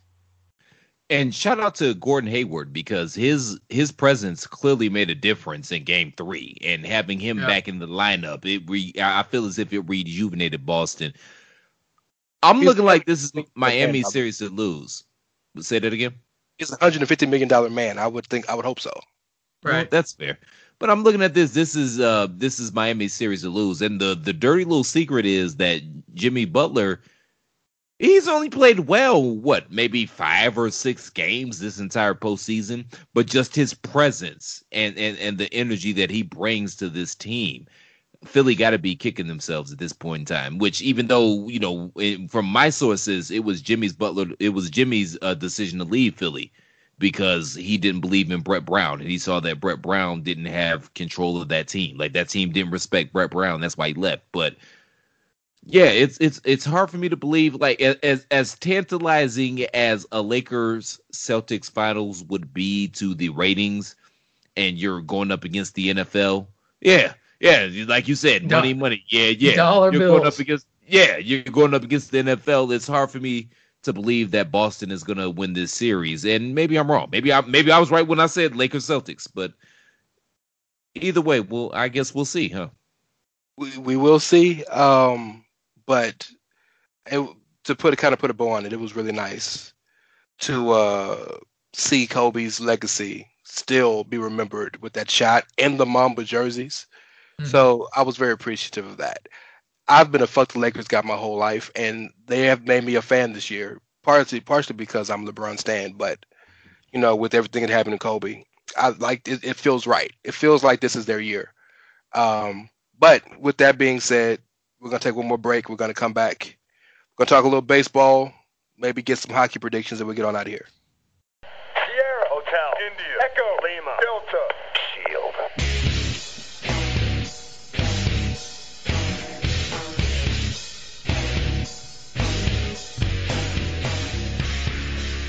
Hey folks, listen up, PC Tunney here. Thanks to our new partnership with Angry Lemonade, you can save 10% on physical products and digital commissions using the promo code CHAIRSHOT. Head to angrylemonade.net to check out their amazing catalog of products and services. Use the promo code CHAIRSHOT to save 10%. That's angrylemonade.net. Pins, stickers, illustrations. angrylemonade.net. This is my yard now. TheChairShot.com. Always use your head. Welcome back to Three Man Weave. Raymond alluded to it earlier. Apparently, he wants to talk a little bit of baseball. I'm assuming he has a question or something particularly. Oh, sure.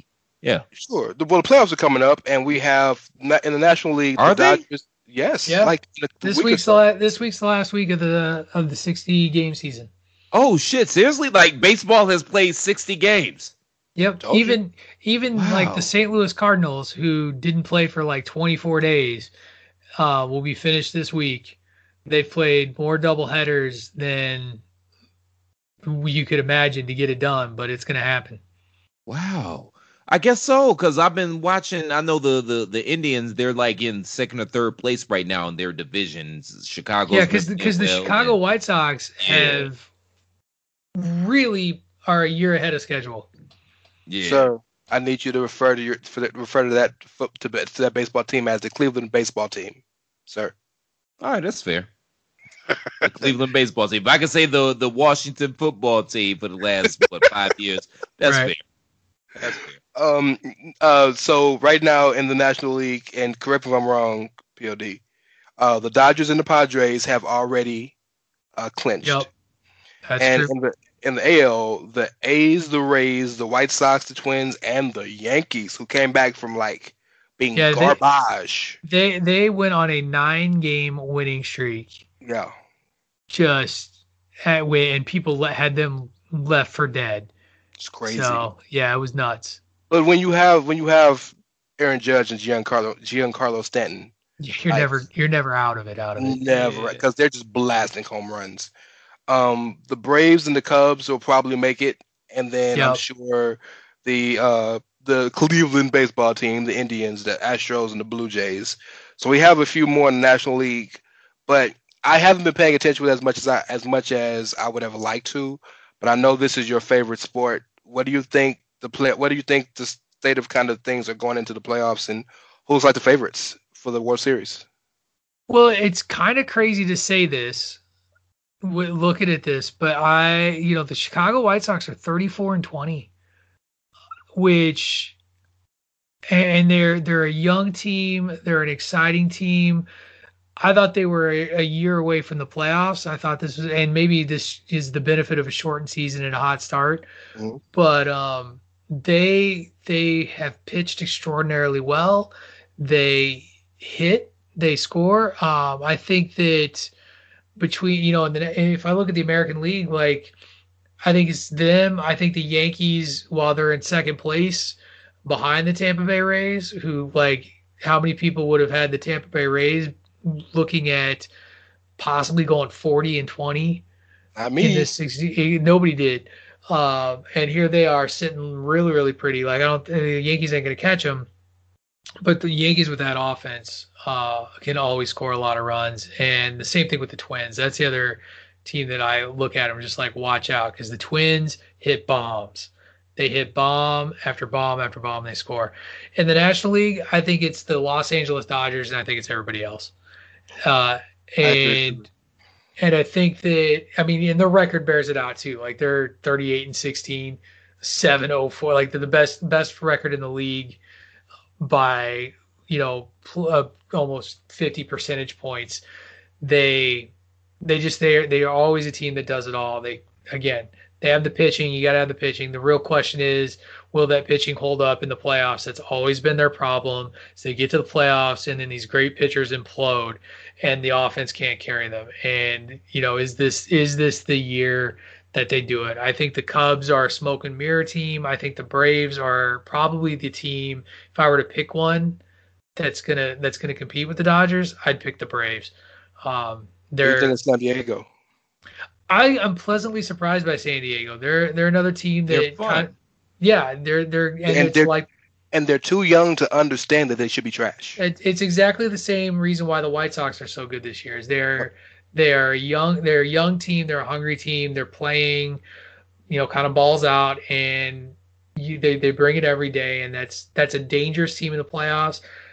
I always think that experience wins out when you get to the playoffs. Maybe it's different this year with this interesting playoff bubble system they're going to try. But I think it's the Dodgers. I think the Dodgers and the Braves are the two for me, and then I think the Padres come in. And I don't think anybody out of the Central. The Central is just a bunch of average teams, in my opinion. The Cubs notwithstanding. Like, I think the Cubs are playing a little bit above their weight class a little bit right now. The Cardinals, who are in second place, are so average it hurts.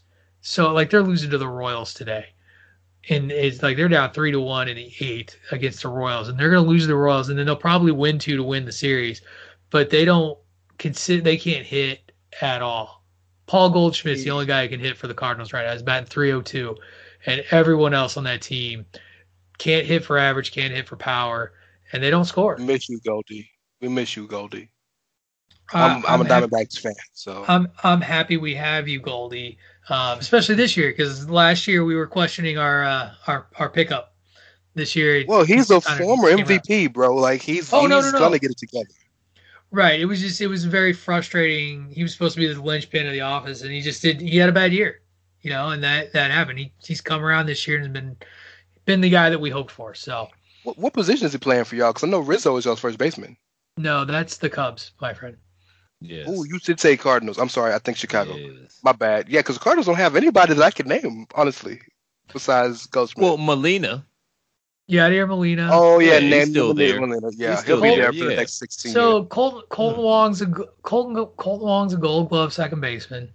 Okay. And he's hit for average. He's been hurt. Adam Wainwright still pitches. A lot of people know Adam Wainwright. Yeah, is he like 45?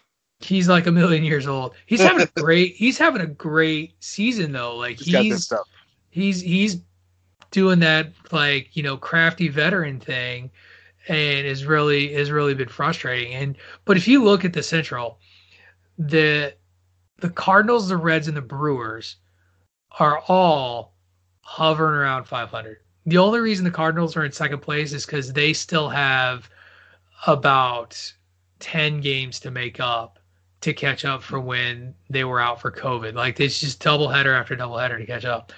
And so, yeah, that's my baseball overview. What's interesting about baseball? I have no idea what constitutes a good baseball team. I mean, pitching. In football, you got a good O-line, you got a good D-line, you're going to be all right. In basketball, if you got 3 guys that can create shots for themselves and possibly for others, you defend and rebound, you're going to be in good shape.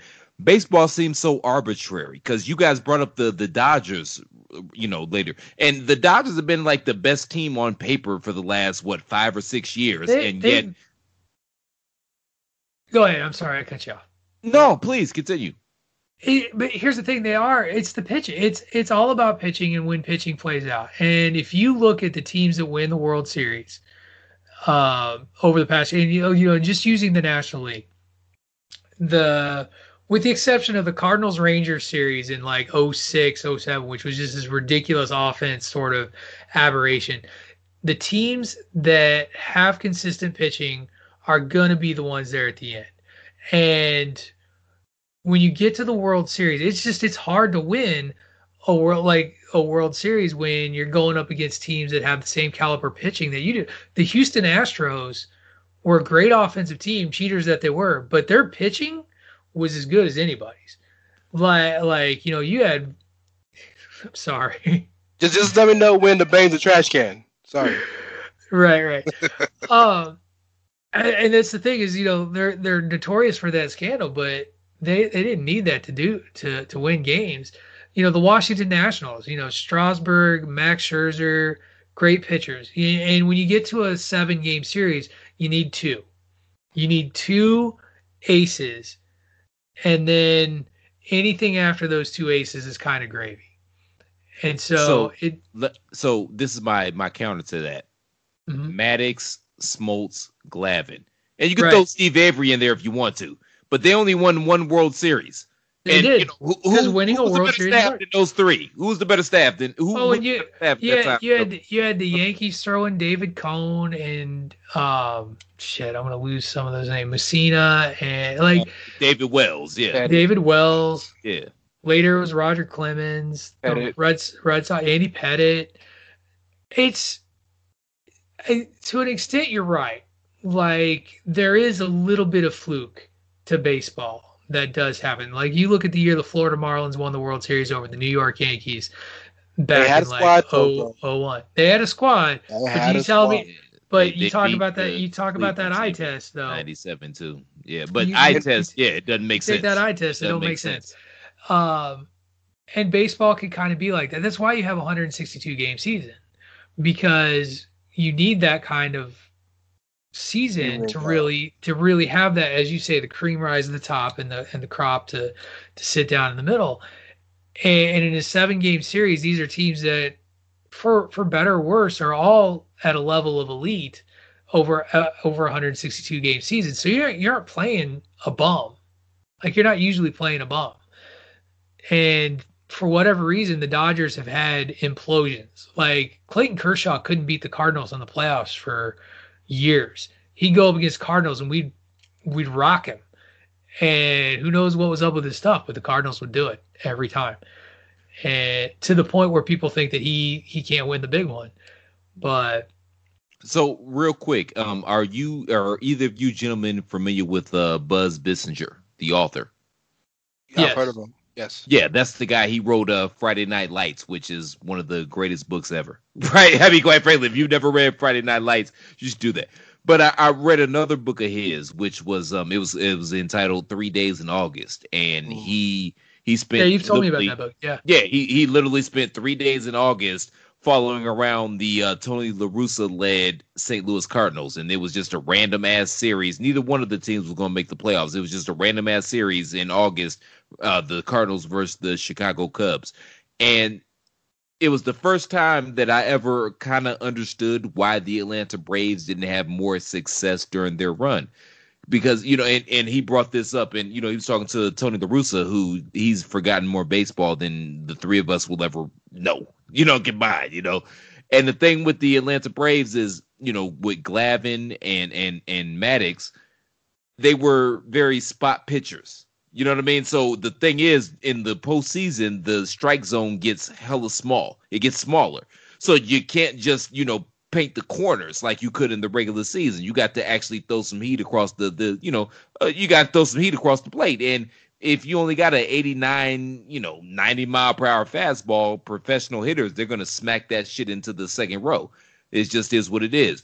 So, that's why a lot of these pitchers, if you can throw hard and throw some heat past people, you tend to have more success in the postseason, i.e. Arizona. They had Kurt Schilling and Randy Johnson. And you can try those Melon Farmers. Yeah, you can chart those Melon Farmers out, 4 or 5 games during a series. You're probably going to be in good shape. Right. I mean, and Kurt Schilling then did it with Boston too. Schilling and Pedro did it. The same thing with the Yankees. Like we rattled off all those great pitchers. And yeah, you're right. Like there's, but at the end of the day, like all that offense goes away a lot of times in October. I think you guys are missing 2 important components that weren't mentioned, that probably aren't mentioned often enough in baseball. But I think the 2 marks of great teams are you got to have a good bullpen, and you got to have guys that can get on base. You don't necessarily need guys that can drive them home. You just need to have guys that can get on base. Right. Because, I mean, look at all the Barry Bonds seasons where they were knocking balls out the park and they never won because they didn't have guys to get on base. Yeah, so, after Bonds left, that's when the Giants started finding some success. Yeah, exactly. And having people on the back end that can shut a door on a team is always important. It's one of the hardest jobs in sports, in my opinion, to be a closer, to go out and get 3 outs when it counts and not let a mistake rattle you, because you gotta get up the next batter and do it right away. That's tough. Jose fucking Mesa, man. I'm my bad. I'm in my Cleveland bag right now. Okay, right. Jose Mesa, Brad Lidge. Yep. That ball is still in the air, bro. It is in orbit. Make a quick pivot real quick. Right now, the Lightning and the Stars are playing Game 2 of the Stanley Cup Finals. Lightning are up 3-2 with 5 minutes left in the game. Wow. Yeah. Dallas came back because the Lightning was up 3-0 in the first period. Mm-hmm. The Lightning gonna pull this off. I'm just gonna throw that out there. I think so. Yeah. POD, who you think is gonna end up winning the cup? I think if the Lightning win this game, I think they'll pull around. I think if Dallas takes a 2-0 lead, they're in trouble. Tampa Bay is just so fast on the ice. Like when you watch them play, it's like they're in fast forward and other teams are just trying to keep up. What Dallas does that's so well is Dallas is a very patient team. They're not going to blow you away. They like to control they like to control their zone. But I think that the skill of Tampa Bay, if they, like I said, I think that if they hold on and win this, and it looks like there's about 4 minutes to go, as I'm sort of cheating here on my ESPN. I think if Tampa Bay ties it up, they're going to be in pretty good shape. They're just so fast. They skate so well. I concur. Thirded. You big hockey followers, you? I must admit I'm quite disappointed. I think the way the world has happened, I normally keep up with hockey at minimum during the Cup playoffs, because there's no better environment than a hockey game. And I think maybe this is going to sound crazy, but I think the best playoff sport, you're not even a little is crazy. Hockey. It is playoff hockey is the best competitive team game that exists. There is nothing like overtime in playoff hockey. Agreed. It is the most intense sporting experience I've ever. And I follow hockey, baseball, football. I'm more of a college basketball guy than a pro basketball guy. But the St. Louis Blues, which were my team, they won the Stanley Cup last year. It's the only time I've ever cried over a sporting event when my team won, because the game itself, and I remember we beat the Boston Bruins, so I just felt that much better. But you live and die by that puck going after a goal. Like every shot on goal, your breath stops. It's the same. It's almost the same thing to playoff baseball, when every pitch is just like, this is the next big thing. Mm-hmm. And in playoff hockey, where it is a sudden death overtime and you play till it's over. Like, I watched a 7-hour hockey game once because they just kept going. And those guys are machines and athletes. They're dead on their feet. And when that goal gets scored to win a game, there's just nothing like it.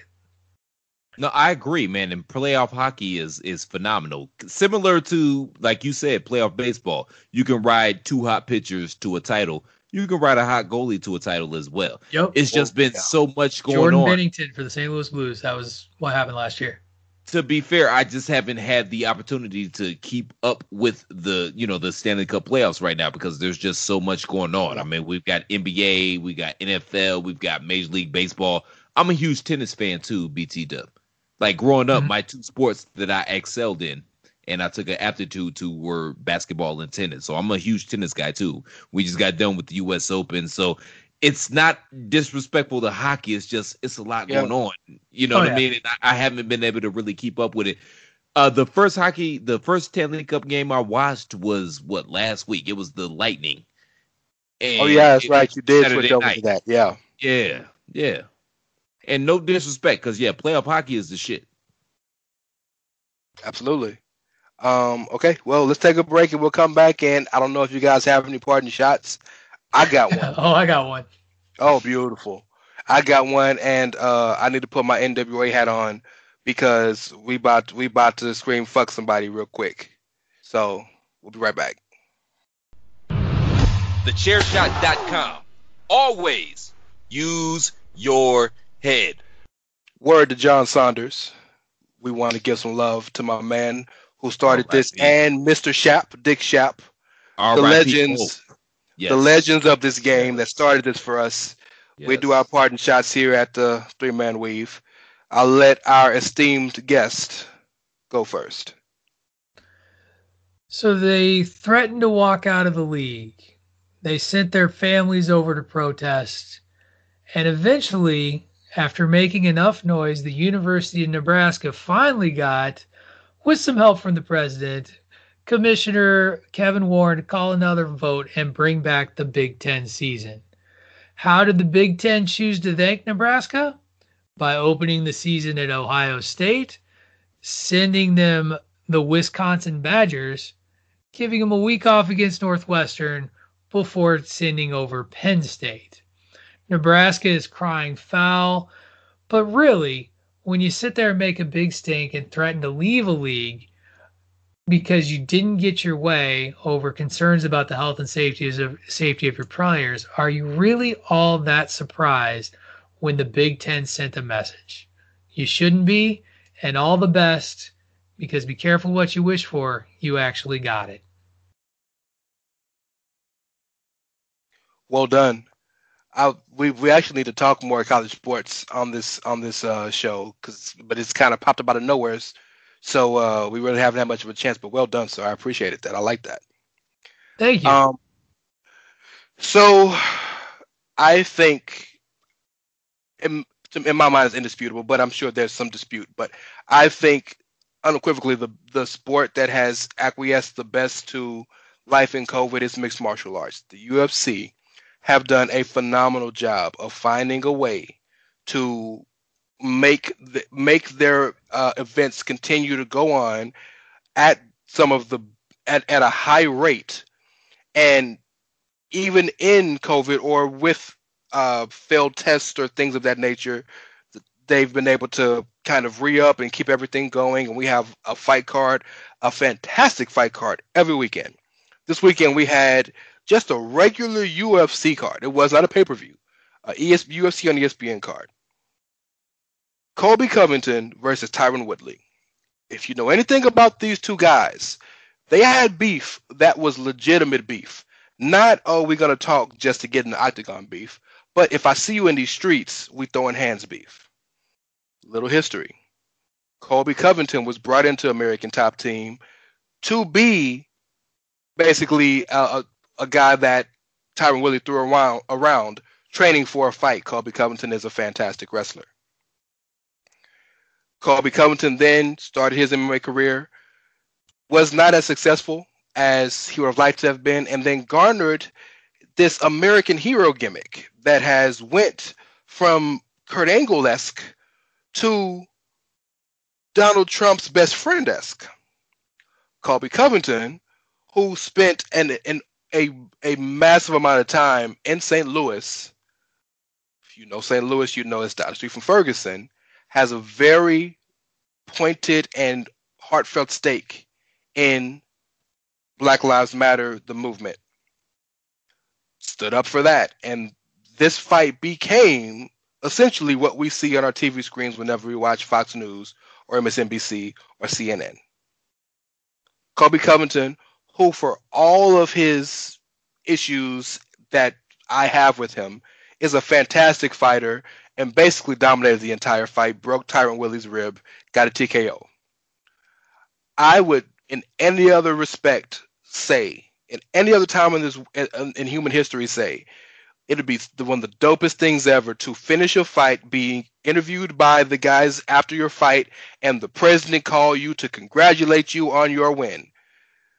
Given the scenario and given the situation right now, That was one of the most disgusting things I've ever seen on a television screen.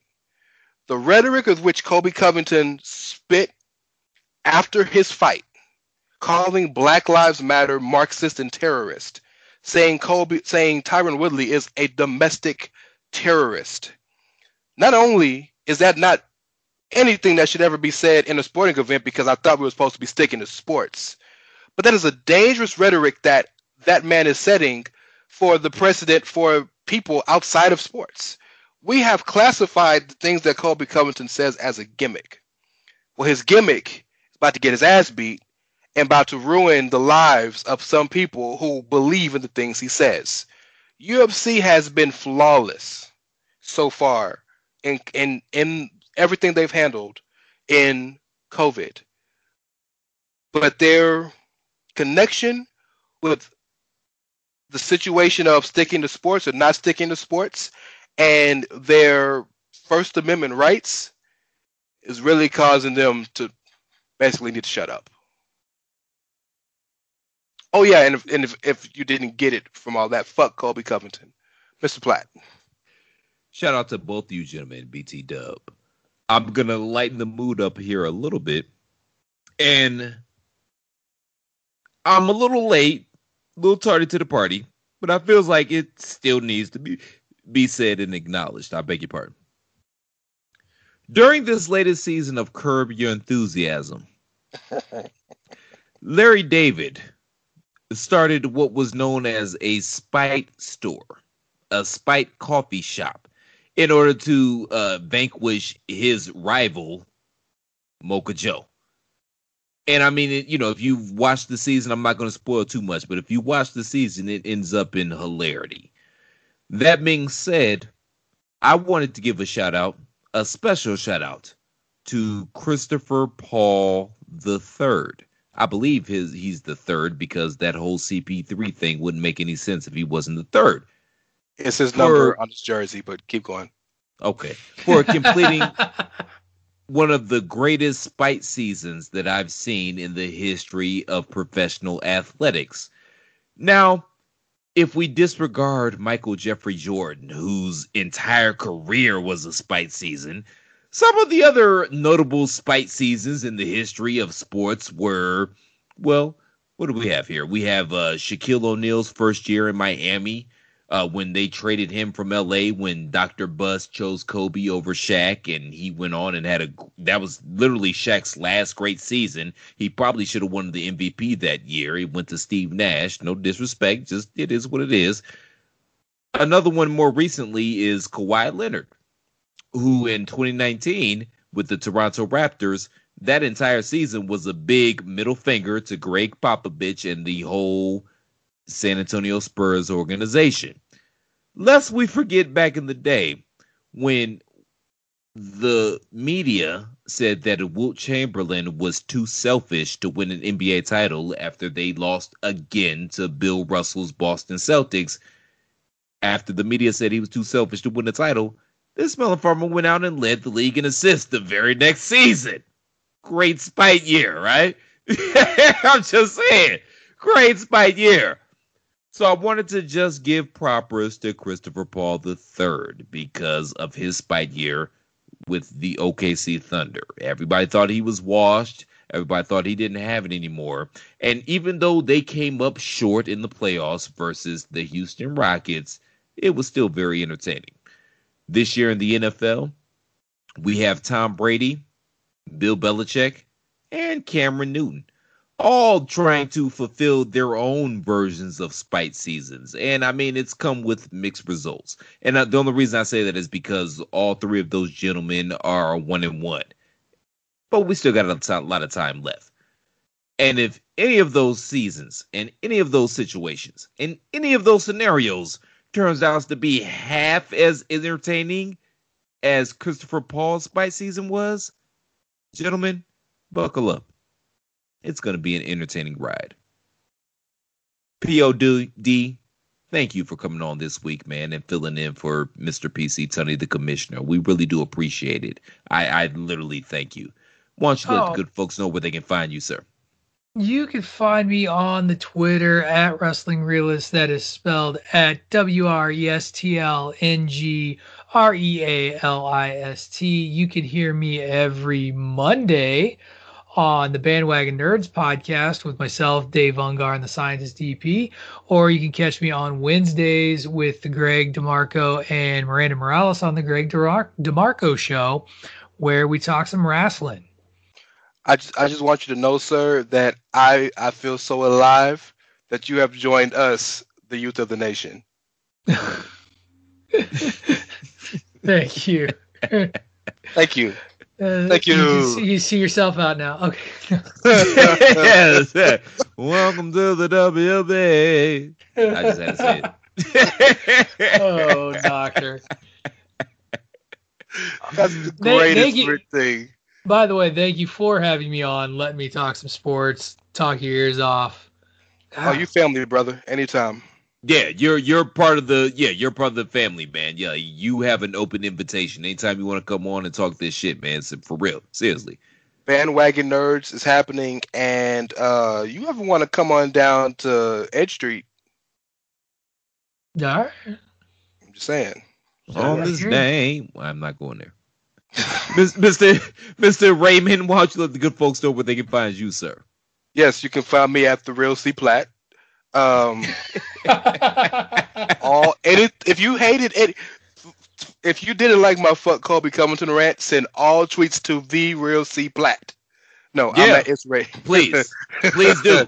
Because your arms are too short to box with God. I can guarantee that. I'm wanted. I want the smoke. I be begging for the smoke. I be literally instigating the smoke, and nobody wants to give me the smoke. I want it all. I want all the smoke. Please, bring it to me, please. Because I guarantee your arms are too short to box with God. That's a nice line, isn't it? I know Punk stole it, but that's a nice line, isn't it? Yes. Okay. Yes. I'm at It's Ray Cash, REY as in Mysterio, CASH as in dollars, of course.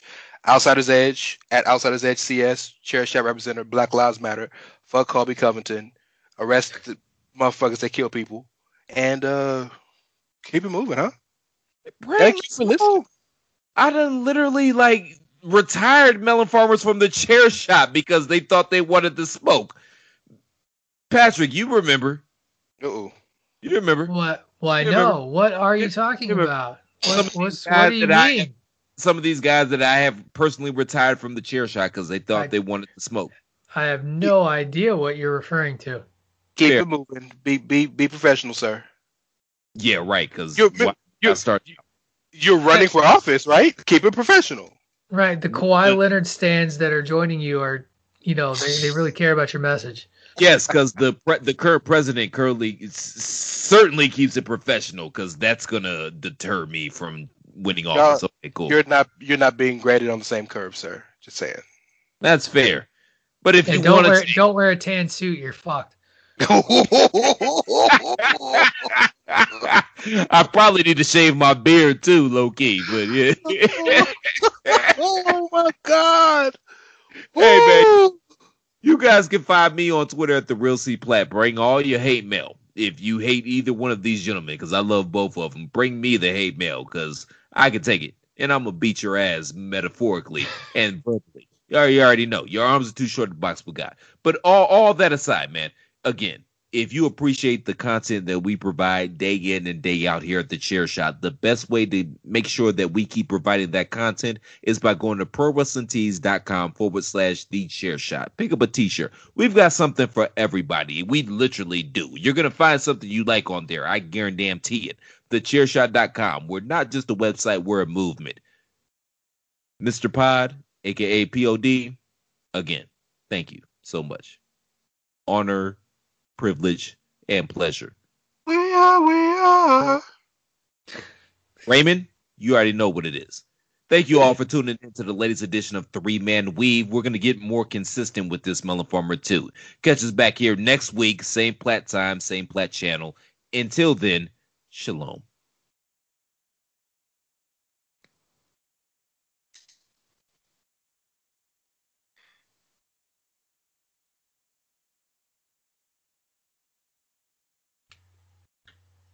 Y'all cannot hear me. Okay, you can hear me now.